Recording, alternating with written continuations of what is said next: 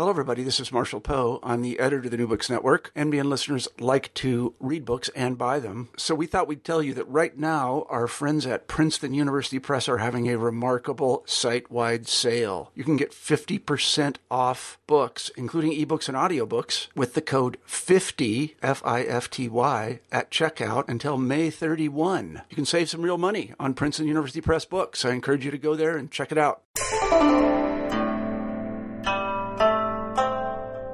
Hi, I'm Carla Nappi, and this is New Books in East Asian Studies. Welcome and thanks for joining us today. I just finished talking with Miriam Kingsburg about her really exciting new book, Moral Nation, Modern Japan and Narcotics in Global History. This came out with the University of California Press in 2015, so just recently. Now, the book looks at the intersection between a history of narcotics and drug use and a history of ideas of civilization, society, empire, and the institutions and the kinds of texts and documents and practices through which and from which these different social categories and ways of being a society emerged from the late 19th century through the late 20th century. It's a quite extensive interview, so I'll keep this relatively brief because I'd much rather you listen to Miriam talk about the book. She's quite eloquent and articulate about it.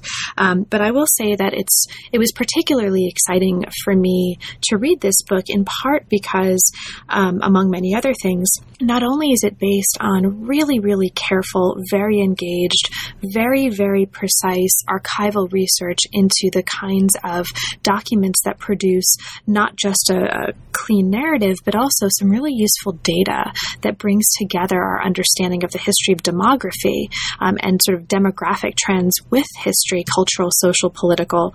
It's a story as well that very clearly speaks to multiple disciplines. And so historians of science and medicine in particular, who may not otherwise imagine themselves reading a book about Japan or about, really in this context, it's kind of a transnational history that includes Japan, China, and Korea, might want to pay special attention to at least some of the chapters in the book, because there's a really clear story about the history of science and medicine and the laboratory as a sort of important space for and discourses of the histories of narcotics and the nation in modern Japan.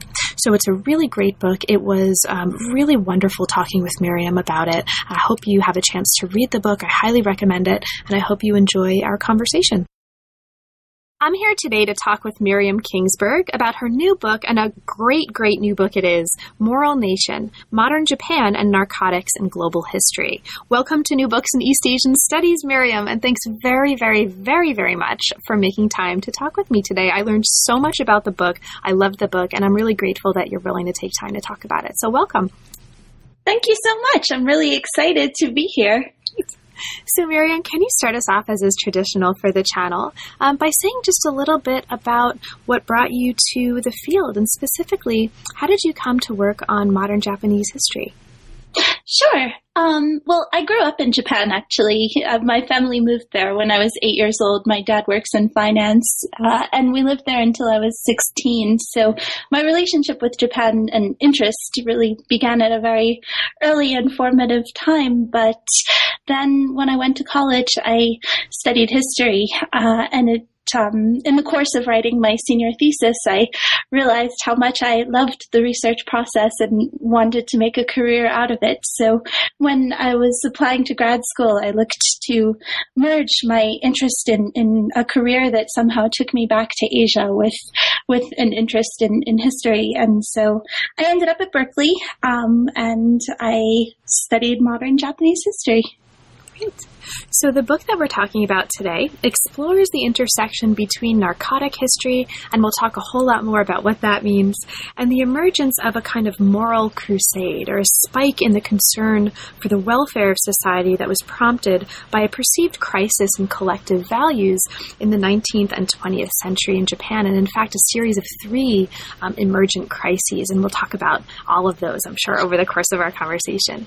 So can you talk a little bit about how you came to work on this particular topic? What brought you to narcotic history in the context of modern Japan? I Actually, it was entirely by chance. When I started graduate school, I also began learning Chinese just to have a second Asian language. And so this really focused my interest on China and particularly Sino-Japanese relations. My original intention for my dissertation was to write an urban history of Dalian, the city of Dalian, in contemporary PRC. And I wanted to do this sort of as an exploration of Japan's longest held possession on the Asian mainland, which was also a laboratory for various different kinds of modernity. I thought I might focus on urban planning and architecture. But in the course of researching that project, I came across information that Dalian also during the 1920s and early 1930s was the point of greatest narcotic consumption in the world and second highest volume of trafficking. And that seemed like a fact worth following up on, and it completely diverted me in the end. That totally blew my mind, by the way. So listeners should know we were talking a little bit before this, and I mentioned that I teach global history of drugs occasionally at UBC, and reading this completely transformed how I'm going to be doing that and how I think about this whole topic. So really, I think this is a book that is going to be really transformative, both for people who work on Sino-Japanese history, on Japanese history, on Chinese history, but also for people interested more broadly in the history of medicine and drugs. I mean, just totally mind-blowing in terms of the data and the archival material that you're digging up here and its relation to a larger global story. So, wow. Thank you. You're very kind. No, it's true. It's true. So, Miriam, this did start off as a dissertation. Is that right? Yes. Okay. So can you talk a little bit about that transition in the transformation from this project in the form of a dissertation to the book that we're talking about today? Were there any major transformations in terms of either the shape of the project, the narrative, and or the kinds of arguments that you were making from one form to another? I think it would be fair to say that the products are very, very different. I'd be surprised if there was even one sentence that survived intact in the transition from the dissertation to the book. For the dissertation, I was very much focused on Dalian, and I was particularly inclined to write the work as an anatomy of an urban drug economy. So I structured it around collective actors, drug users. I didn't call them moral entrepreneurs at the time, but that's who they eventually became, and doctors and also merchants, which wasn't a term that I used until the manuscript stage either. But my interest was really in showing how this played out as both a form of imperial legitimization and social control. So that was really where the dissertation was, and it was very much focused on Dalian and the Guangdong leased territory. But for the book, what I wanted to do was something a little bit more broad and deep as well. So I felt that the story was larger than what I had done in the dissertation. So the book is really more a story from the 1850s to the 1950s, and geographically the scope is wider. I did additional research in Taiwan and Korea and in other archives in China and Japan as well. And I also introduced more of a chronological structure to it. Initially, I resisted that actually because I thought that it was more important to highlight actor agency or collective actor agency in the dissertation. But as I became more attentive to chronology, I started noticing these waves, these successive crises, and that ultimately became a really important theme and organizing factor in the book. So that was another major change. And then the argument itself is different. The language of moral crusade and moral panic, and the idea of the moral entrepreneur as a social agent, and all of sort of the overarching theme that narcotics were a platform for Japan to enter this universal conversation about what constitutes legitimacy, political legitimacy in nations and empires. So it was a lot of work to revise. Well, the product is fabulous. And you've already mentioned an important part of that product, which is this idea of moral entrepreneurs. So that's probably, I think, a good place to start to bring us into the text itself and the materiality of the text itself. So this category of moral entrepreneurs recurs throughout the book, and you introduce it right at the very beginning. You mentioned that moral entrepreneurs were really at the forefront of these moral crusades and these sort of moral crises that give the book its narrative arc. So let's start off, if you wouldn't mind, by talking a little bit about that category. Who are moral entrepreneurs, and what does that category of actor mean for you in the context of this study? Sure. Well, it's a very evolving category. Basically, moral entrepreneurs is a concept that I borrowed from sociology, and they foment moral panic or moral crisis. This idea that there's disproportionate concern allocated to a social phenomenon that may or may not be essentially problematic. And so the moral entrepreneurs that I look at, there are three different periods during which they come to the forefront. And for them, the narcotic crisis is really an opportunity to gain social influence and social power, political power as well.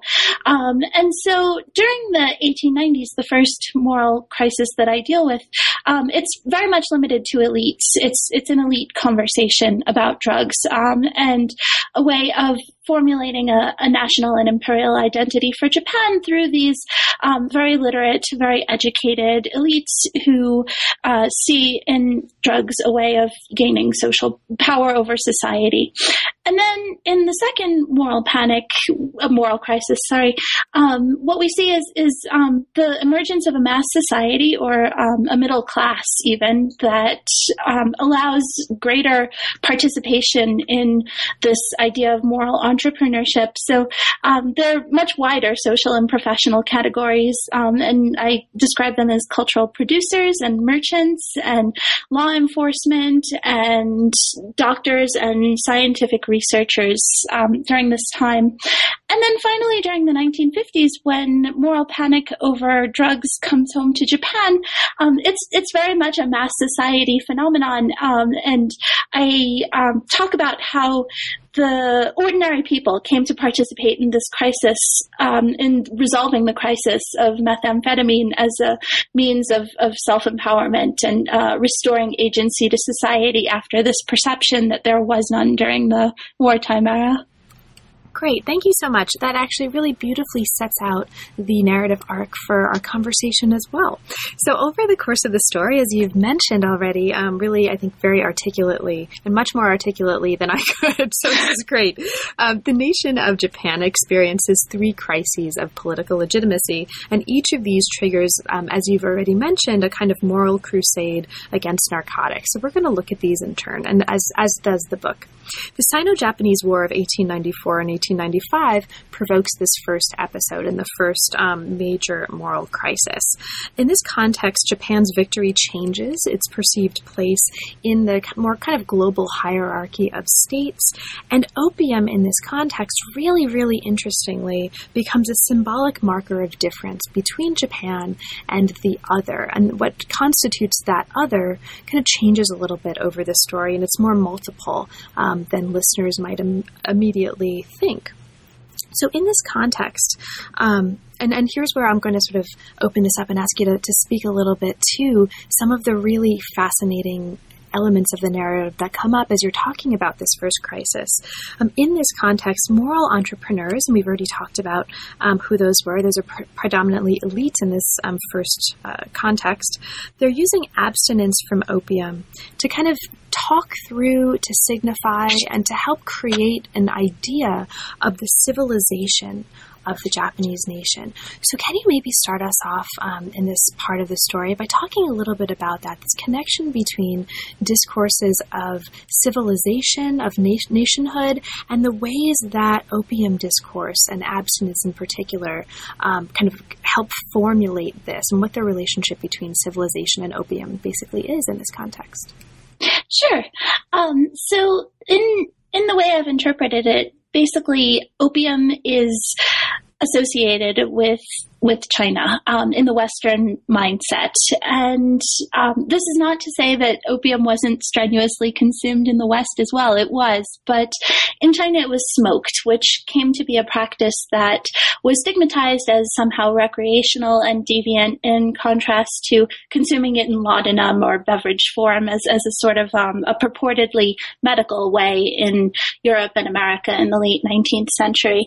And so the association of China with opium and this sort of Oriental deviance, I'm using Oriental in quotation marks, but this perception that China was somehow degenerate was very useful to the Western powers in denying the sovereign legitimacy of China, which was a source of profit for everybody. So when Japan opened up to the Western powers, it was very keen to make sure that opium did not come in. It was able to secure voluntary export restrictions on opium to the home islands. And then this became available as a marker of difference between the strong and legitimate nation state of Japan and the degenerate civilization of China.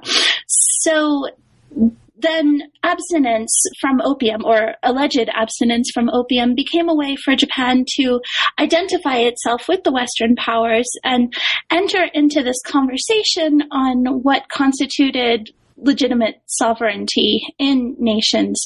And the fact that Japan was able to join this club of great powers gave civilization, meaning abstinence, credibility as a universal rather than simply Western value. So what I'd like to suggest in this chapter is the idea that opium was more than just opium, that it wasn't just a drug, but it was also a symbolic marker of difference between Japan and China, between China and the West, that Japan was able to use to, quote unquote, leave Asia and enter the West. That's right. And you talk, I think, really interestingly here, for those who are interested in the history of science, actually, in the history of social science, and Darwinism in particular. You also talk in this part of the book about the use of the language of social Darwinism to portray opium smoking as a kind of not only the cause of China's defeat, but also a sign of the racial inferiority of China. So that's a really interesting part of this story. And you talk, as you've mentioned, about Japan sort of leaving Asia and seeking to enter the West. Now, the war itself has also transformed Japan into a formal empire. And you talk about the consequences of this for the larger story that the book is telling about the history of narcotics and its imbrication with the history of the nation and the history of morality in that context. The Treaty of Shimonoseki shifted Taiwan from China to Japan. And Taiwan becomes, as of this point in the story, and continues to be a really, really central part of this history.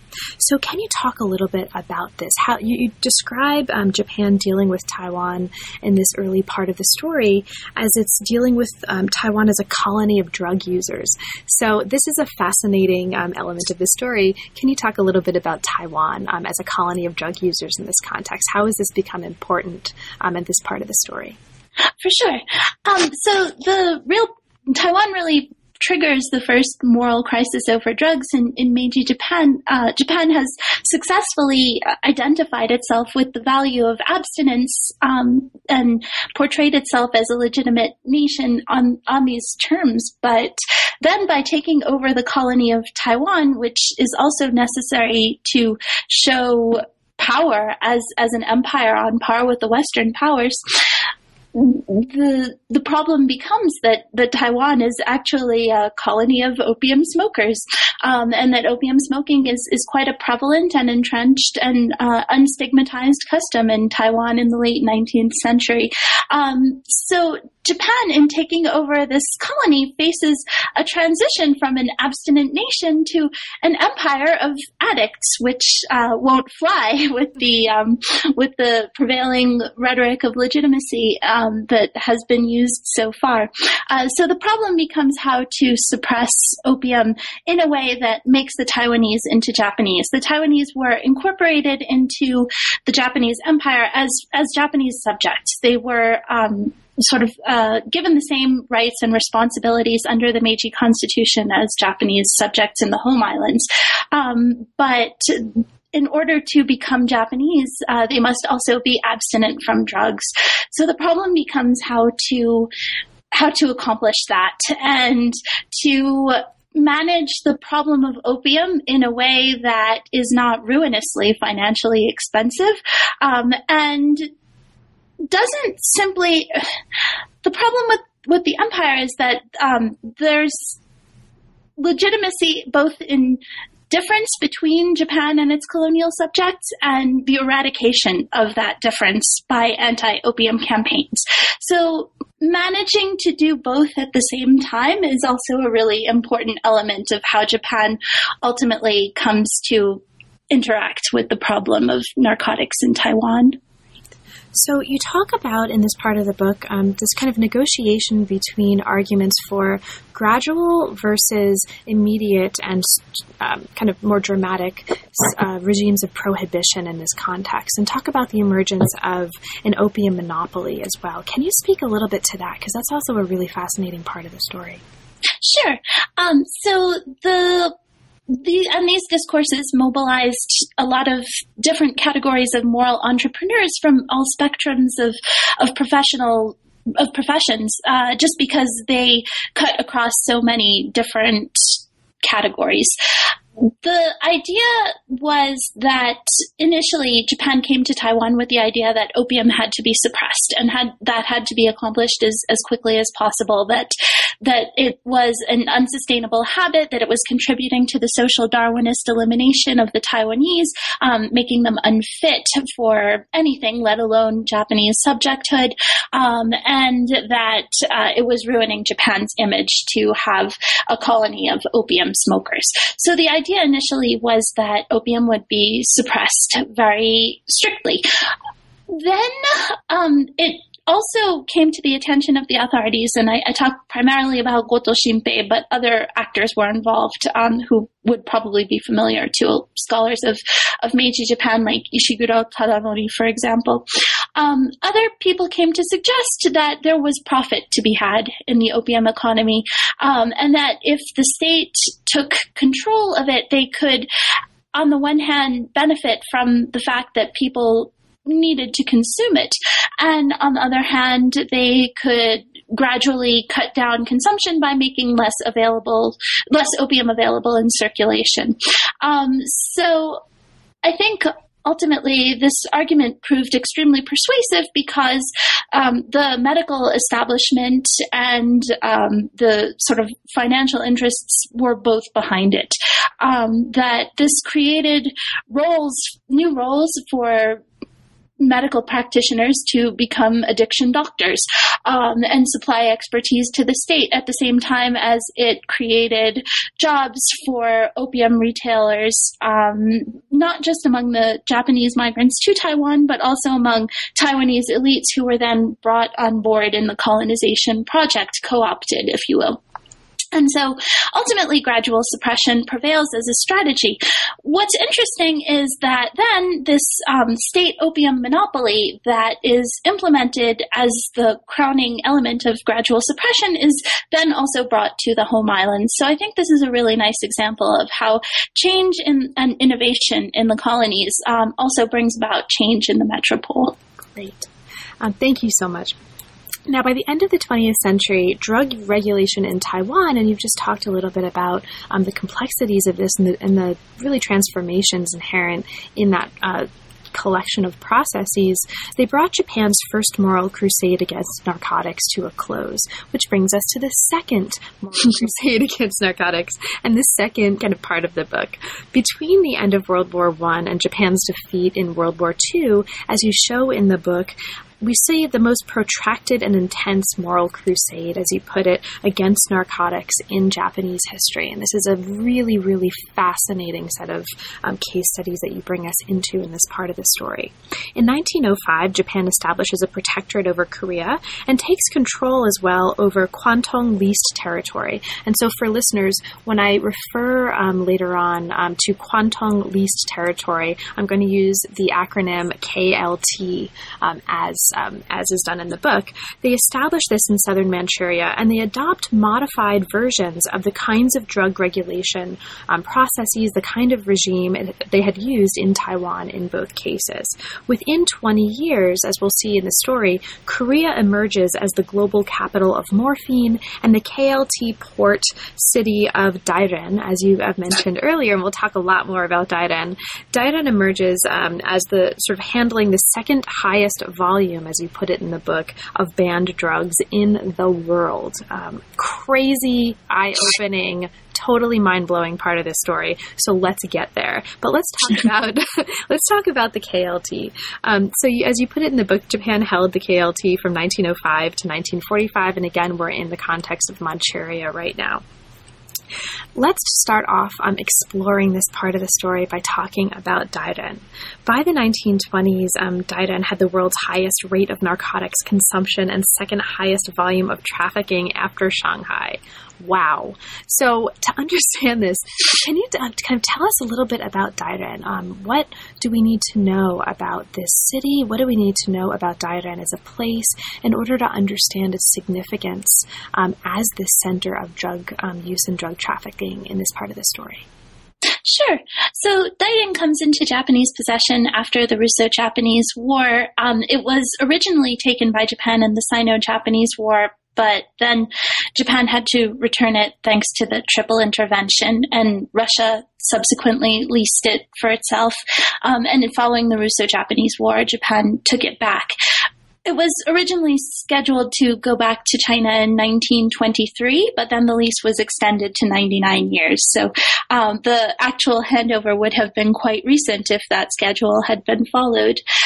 Because Dairen was initially important both to Japan and Russia as a warm water port, it doesn't freeze over in winter, which was a defining goal of Russian foreign policy during this time, but also made the city useful to Japan, not just as a transit point for drugs, but other commodities as well. Ultimately, it came to handle most of the port traffic of northeast China during the early 20th century. So it was useful in that sense. It was also a zone of very fragmented sovereignty because the KLT was not a formal colony and never became a formal colony and was never incorporated into Manchukuo. There were so many competing contenders for authority that it was easy for the drug trade to grow in the interstices and for various different competitors to become involved in the drug trade as a way of trying to establish supremacy. So initially, Dairen is not much of a city, but under Japanese control, there's a large migrant population from the home islands who settle there. It also comes to host a lot of Chinese migrant laborers, particularly from Shandong and Hebei, who are drawn there by the opportunity to work. And so population growth is quite rapid during that time, but there's a great deal of transience, which I think also facilitates the consumption and encroachment of the drug economy.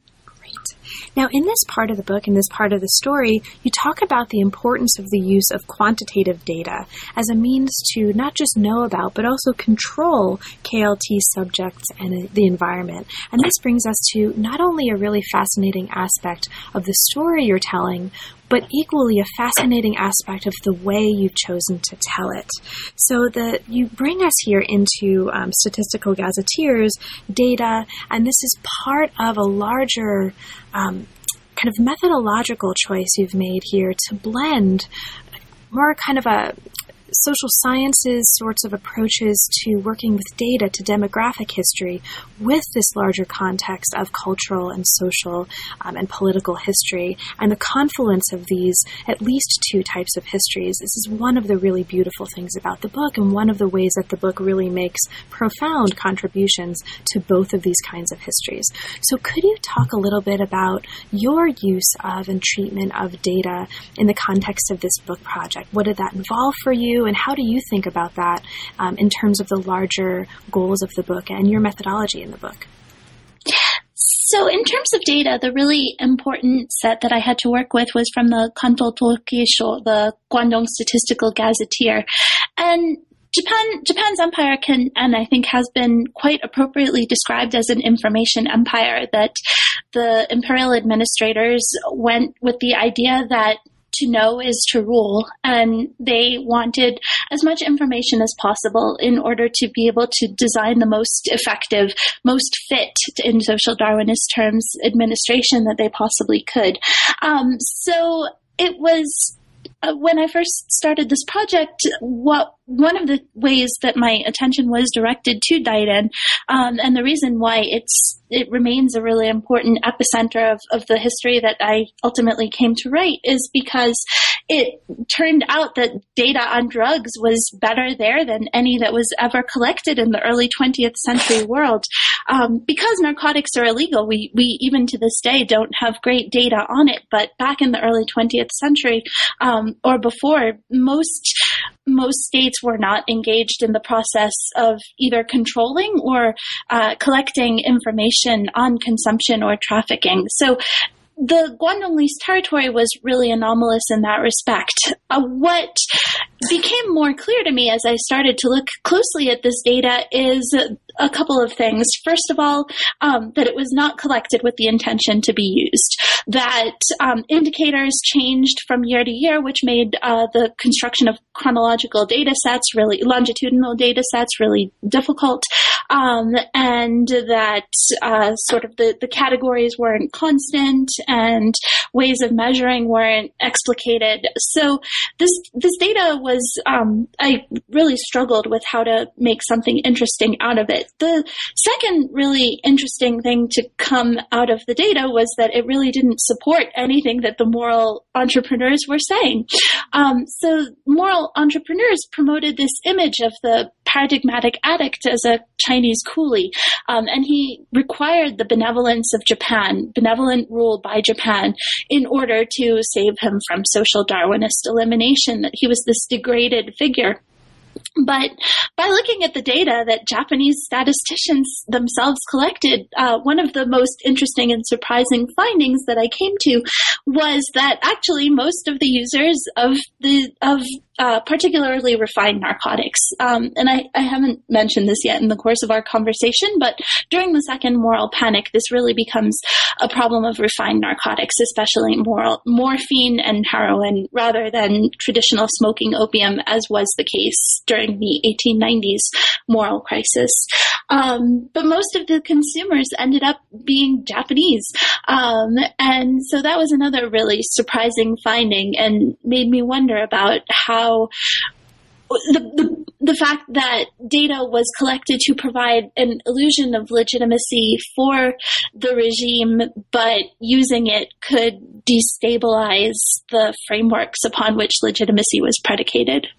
That's fabulous. Thank you. And also, I'll mention for listeners, the kind of data work that you've done in your research for the book also has generated some really useful graphs that punctuate elements of the narrative text and the prose text. So that's also really useful just from the perspective of a reader. Now, you've already mentioned just now the transformation from smoked to refined narcotics, and this went hand in hand with the transformation from smoking to injecting narcotics. And so the importance of injection as a material practice is something that you talk about at various points in this part of the book. You also talk in this part of the book, and I'll just mark this for readers, or for listeners rather, before we move on. You talk about the element of Daiden that you mentioned very briefly already when you introduced the importance of Daiden as a place, and that is Daiden as a city of migrants. And you talk about opium being used as a kind of weapon of the weak in this context, which is another really, I think, interesting part of the story. So during the interwar period, this renewed moral crusade that you described in this part of the book provides a context for the emergence of an ideology of what you call not just benevolence, but benevolent government as a justification for empire. So can you talk a little bit about the idea of benevolent government as it shapes the kinds of phenomena that are happening around narcotics in this part of the book? Sure. So the idea of benevolence is quite deeply rooted in Japanese and East Asian philosophy. It comes out of the writings of Confucius, but it's fundamentally the idea that the state is responsible for its subjects, and its legitimacy depends on the fact that it's able to rule them well, that subjects owe an absolute loyalty and obedience in exchange for the greater knowledge and protection of the state. So this is actually quite similar to the mission to civilize of the Western powers. So these philosophies come to guide, I think, Japanese colonial and imperial philosophy during the interwar period. The idea that the civilization of the colonial subject is a project of benevolence, and the way that the Japanese government legitimizes its rule over Northeast Asia. And so the regulation of the narcotic economy must look benevolent in order for it to be legitimate. So the ultimate end of all of these competing forces is to direct the discourses around the narcotic economy in a way that make regulation seem benevolent, whether it can be so considered or not. But in some instances, it becomes quite hypocritical. We've already talked a little bit about the establishment of the opium monopoly. That's meant to be, and during the second moral panic, the one we're talking about now as well, the opium monopoly is meant to be an institution of benevolence, that Japan is carefully allowing narcotics users to wean themselves off opium slowly as a means of caring for their health, whereas it's really also deriving significant financial profit from allowing the narcotic economy to continue to flourish. Now, opium is also deeply imbricated in racial politics in this context, and you talk about the importance of opium in this part of the book as a marker for racial differentiation that distinguished Chinese users from colonial subjects, and specifically from Korean and Taiwanese colonial subjects. So can you talk a little bit about that part of the story? How does understanding the discourse of opium and opium use and opium regulation coming out of Japanese empire in this context shed light on larger categories of racial differentiation that emerged from this? Sure. This was actually one of the hardest things to get a grip on because it evolved so much over time. So what I came to realize in the course of working on this project was the Japanese of the home islands were more or less absolutely associated in the imperial mindset with abstinence. And because abstinence was a marker of difference with China, the Chinese were absolutely associated with addiction. But between those poles, Japan also was constructing an empire of subjects who were theoretically supposed to be assimilating doka, moving towards a more Japanese identity and subjecthood. So as they were thought to progress along that continuum, they also were thought to move from addiction to abstinence. So when Koreans and Taiwanese were colonized, the idea was that they would shed their participation in an opium consumer identity and sort of take on more Japanese quality of abstinence. But it becomes quite interesting for a number of reasons. First of all, colonial subjects embraced a lot of this rhetoric as well. One of the sort of hegemonizing features of empire is the Japanese imperial success in spreading these ideas among colonial subjects. The idea that opium consumption or narcotics consumption would lead to their social Darwinist elimination. So many colonial subjects or Chinese, Taiwanese, Koreans, and others were actually very active as moral entrepreneurs in the Japanese empire as well.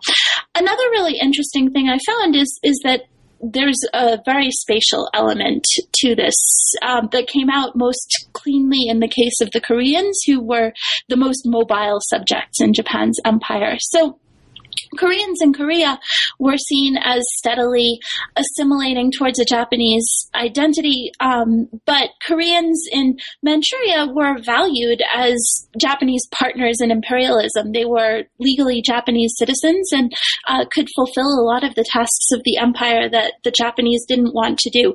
So whereas Koreans in Korea were seen as gradually taking on an abstinent subjecthood, Koreans in Manchuria were presented as being already there. And it's ironic because Korean consumption of narcotics in Manchuria was, relatively speaking, much higher.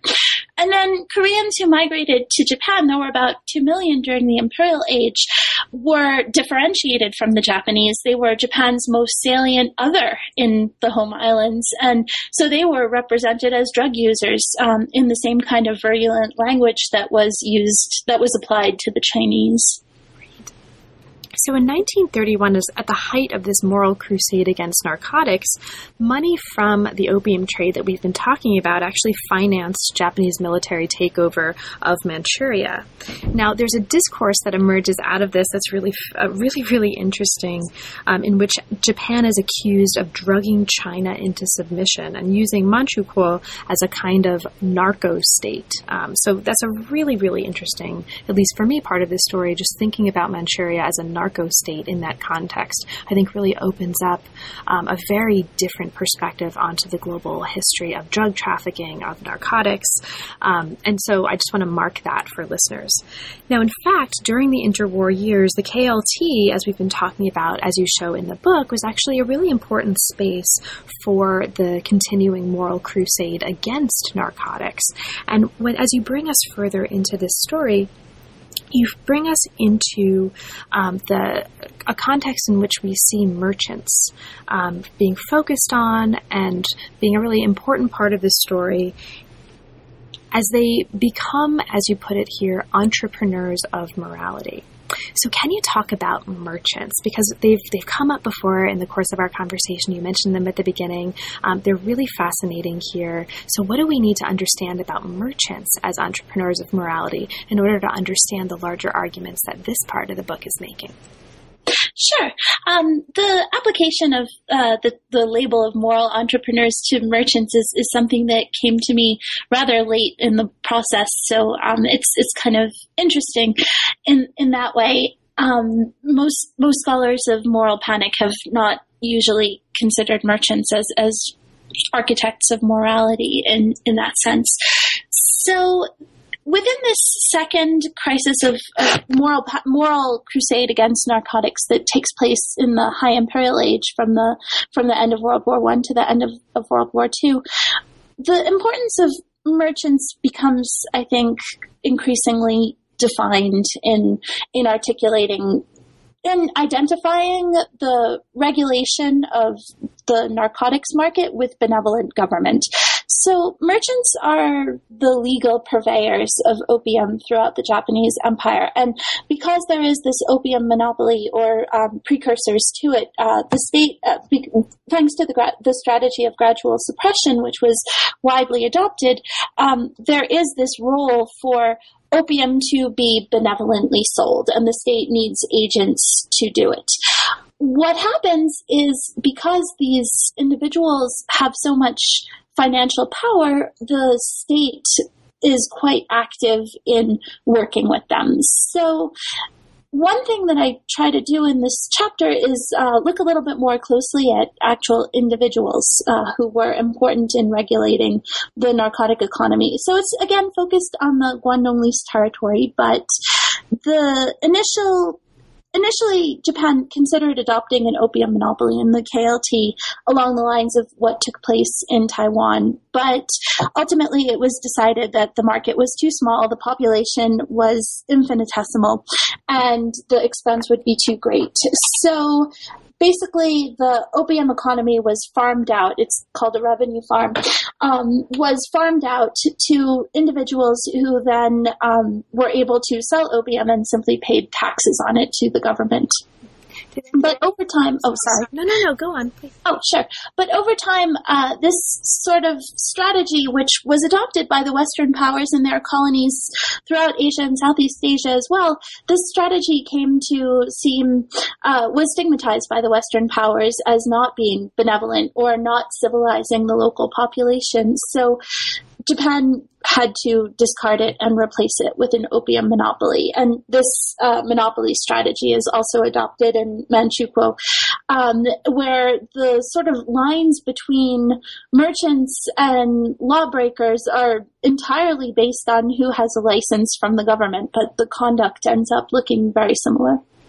I'm sorry for interrupting you before. I was just very struck because you talk about, you were just talking about the importance of a shift to focusing on individuals.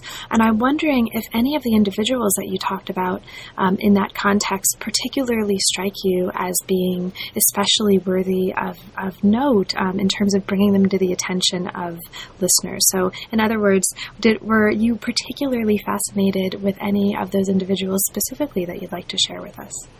So one thing that struck me was that the collective biography is quite similar in all cases. The revenue farmers, the monopoly agents, most of them sort of founded their careers on military contacts. They were unable to find positions in the Japanese home islands.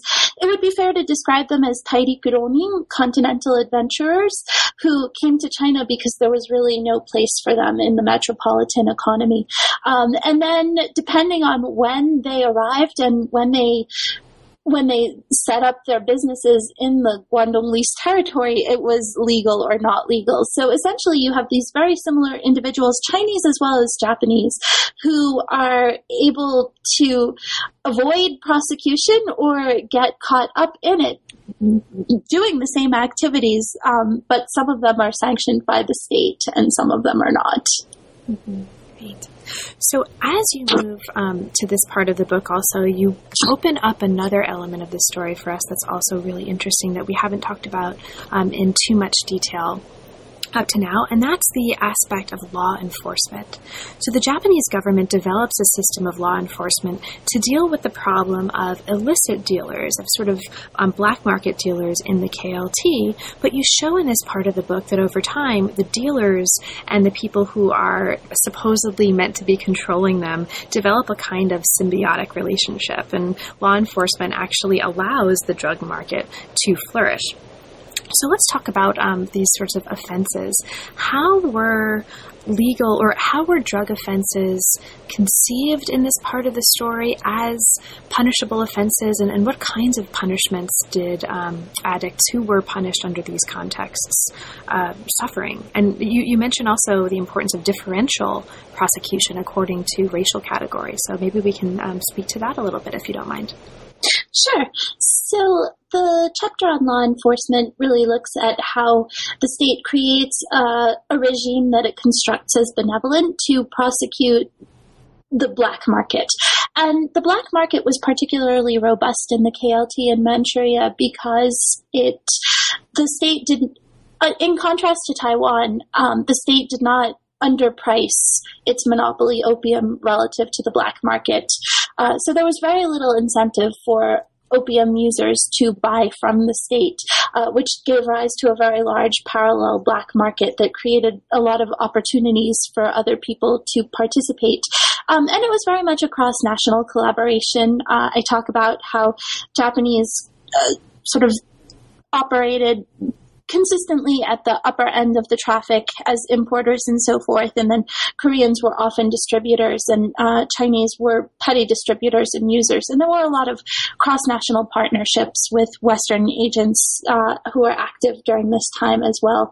So the challenge of the state was to come up with a regime of prosecuting or sort of treating these offenses that was legitimate. And benevolence was an ideology that didn't aim for equality, but was very race conscious in the sense that it sought to mete out treatment to the lawbreaker based on race. So the challenge was to construct a a judicial system that was extremely race conscious, but preserved stability in the black drug market, which was funneling so much money to the army and so forth.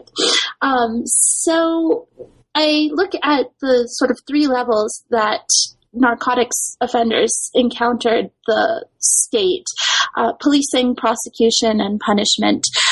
So the state basically left the black market to grow on its own because it created a pretext to bring in more police who were ultimately important in fighting alongside the Guangdong army to subjugate the entirety of Manchuria. Then in terms of prosecution, it was sort of a foregone conclusion that the state would convict you because the benevolent state always had superior knowledge. It couldn't blunder in bringing you to justice. So with conviction more or less a foregone conclusion, I think over 95% of the cases that I had data on were convictions. But with conviction a foregone conclusion, what the lawbreaker was really interested in was soliciting benevolence or basically mercy from the state. And that took different forms depending on your race. So for Japanese offenders, most of the prison population in the Guangdong Leased Territory was Japanese because it was seen as a way of civilizing the offender, of restoring him as a penitent to the national community. And then for Koreans who were sort of aligned with the Japanese in Manchuria, often the strategy was to resettle them, particularly in the 1930s when they were farmed out to various agricultural colonies throughout the Manchurian hinterland as a way of subduing it. And for Chinese, it was thought that they were incapable of civilization, and so the best justice was flogging. Thank you. Thank you, Miriam. Now, as we move into the sort of later chapters of the book, we move into a part of the story that's of deep interest, I think, and is going to be of deep relevance to anybody interested in the history of science and medicine. So you're looking at the history of science here, both in terms of the production of drugs and in terms of the control of drugs and drug use. You show here in this part of the book, among other things, that to meet the legal demand for refined narcotics, Japan actually sends chemists abroad to learn how to make opium alkaloids. So there's this really fascinating Breaking Bad part of the story. So for me, I was very interested in that. Now, by the late 1920s, as a result, Imperial Japan actually becomes the world's leading exporter of heroin and a significant global producer of morphine and cocaine. Okay, so another really interesting part of this story. But you also take us into laboratory contexts that look more closely at efforts to study, understand, and control addiction as a result of this drug use. And this is what I'd like to ask you to talk a little bit about in a moment or so. So you show in a study of how addiction is researched and treated, actually, as a scientific and medical problem here, you show that there was actually a series of world-class laboratories and research facilities that was established as Japan becomes really, really important in global studies of addiction science. So can you talk about that part of the story, the place of Japan here in the context of global addiction science and what was happening in these laboratories and research facilities? Sure. So during the early 20th century, Japan really becomes one of the leading scientific producers of knowledge about opium and addiction. I think this is a conversation about legitimacy, and this is a way for scientific researchers and medical researchers to carve out a role within the state of sort of legitimizing Japan as an empire and as a nation by producing world-class scientific knowledge on par with the Western powers. And it's also a way of demonstrating benevolence to colonial subjects, so legitimacy at home as well as abroad, by looking into ways that can resolve addiction. So this, as a scientific topic, offers a lot to doctors and to the state. Another reason why addiction becomes such a robust area of inquiry in Japanese laboratories during this time is because it's a local problem, which gives Japan an advantage in researching it vis-a-vis the Western powers. It's not coming later to the conversation, and it has quite good access to addicts or drug users. So the sort of initial drive is to use what I've represented as colonial medicine as a justification of empire. And I would say that Japan, to a greater extent than any of the Western empires, really attaches itself to colonial medicine as a justification of imperialism, and brings not just world-class Japanese doctors to Manchuria to research addiction, but also gradually comes to incorporate colonial subjects in this project as well. So there's a lot of cross-national scientific collaboration going on in an effort to resolve this problem.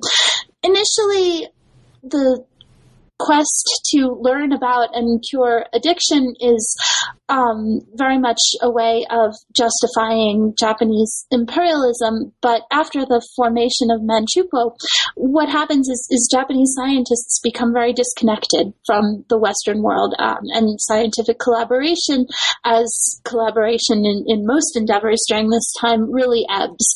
And so they turn to the empire for colleagues. And the scientific conversation about addiction becomes interwoven into the effort to justify the state of Manchukuo as this cooperation among the races, among the 5 races. So they bring Korean and Chinese scientific participants into the laboratories. Now you show, and also in this part of the book, that the first scientific medical addiction clinic in the world is established in this time, and it brings us back into Dairen. So can you speak just briefly to what's happening in addiction clinics in this context in Japan? What do we need to know about the kinds of practices that are happening there to understand the larger argument you're making in this part of the book? So the division between laboratories and clinics is to some extent artificial.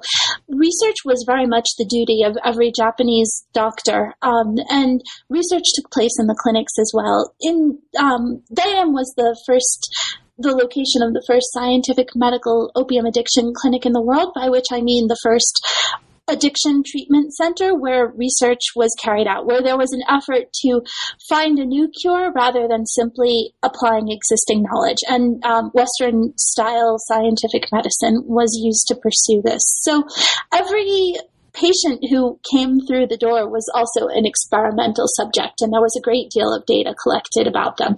And the addiction treatment clinic in Dairen became a model for the establishment of similar facilities throughout the Japanese Empire and the world.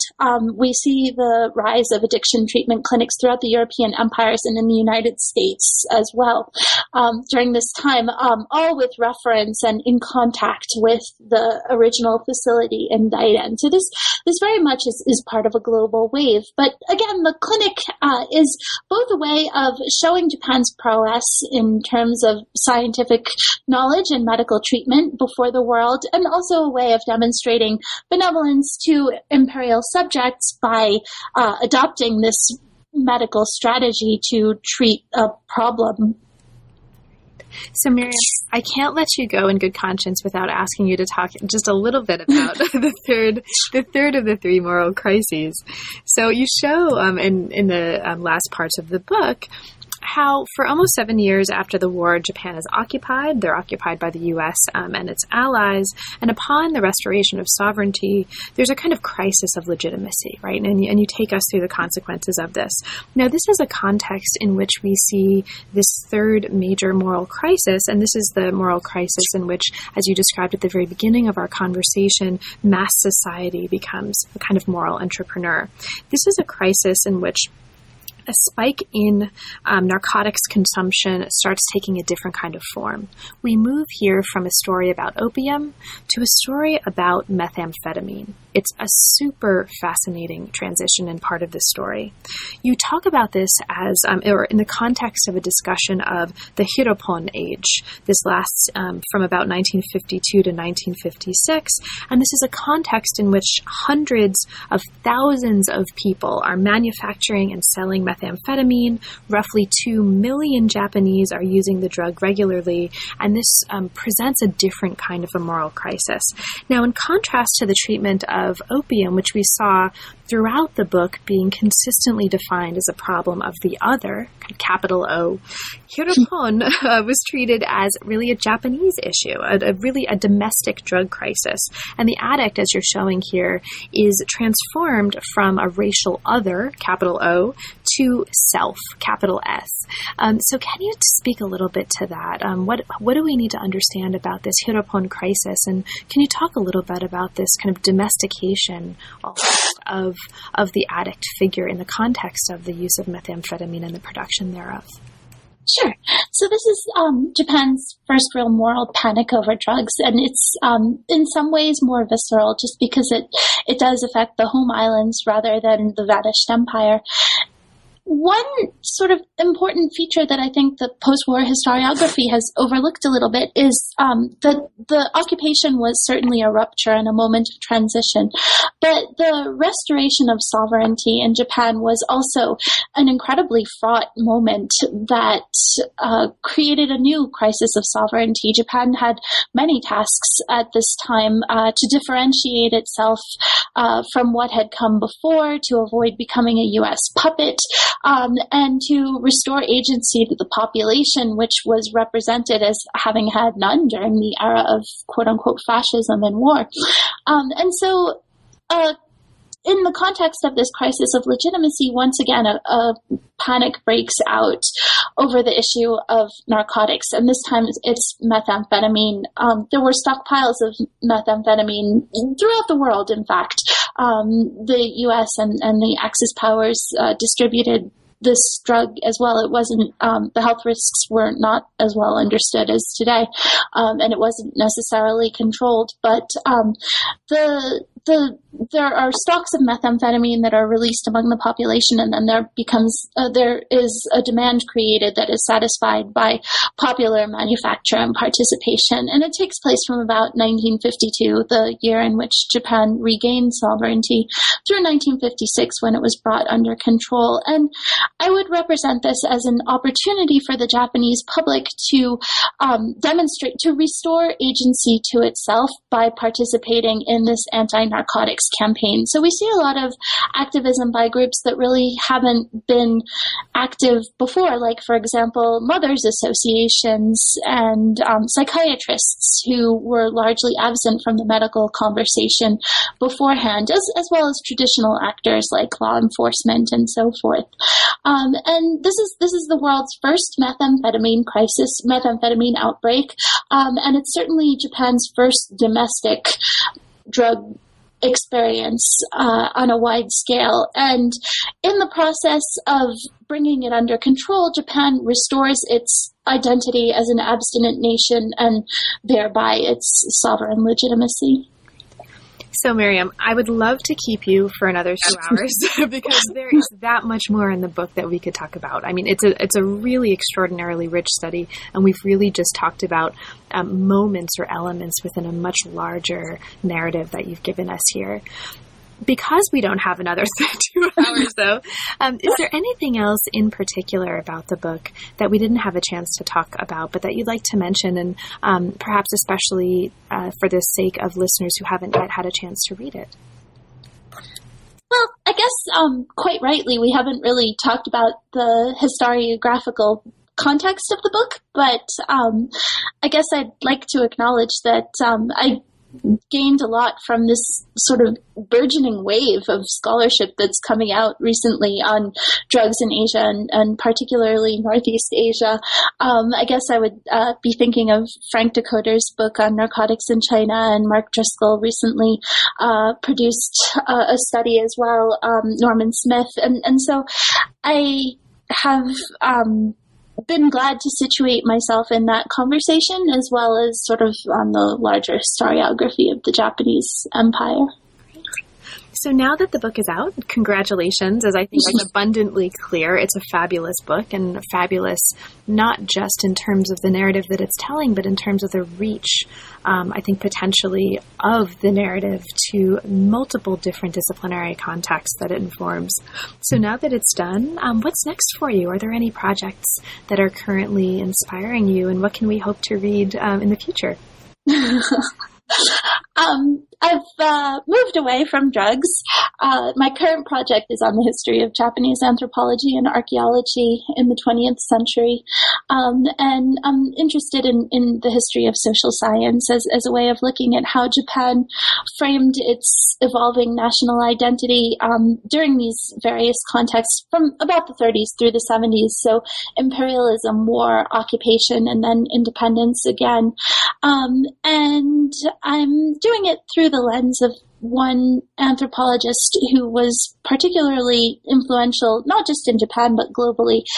He founded the Todai Cultural Anthropology Department, and he was raised in colonial Korea. He did studies on behalf of the Japanese military in New Guinea and the larger region of Northeast Asia during World War II.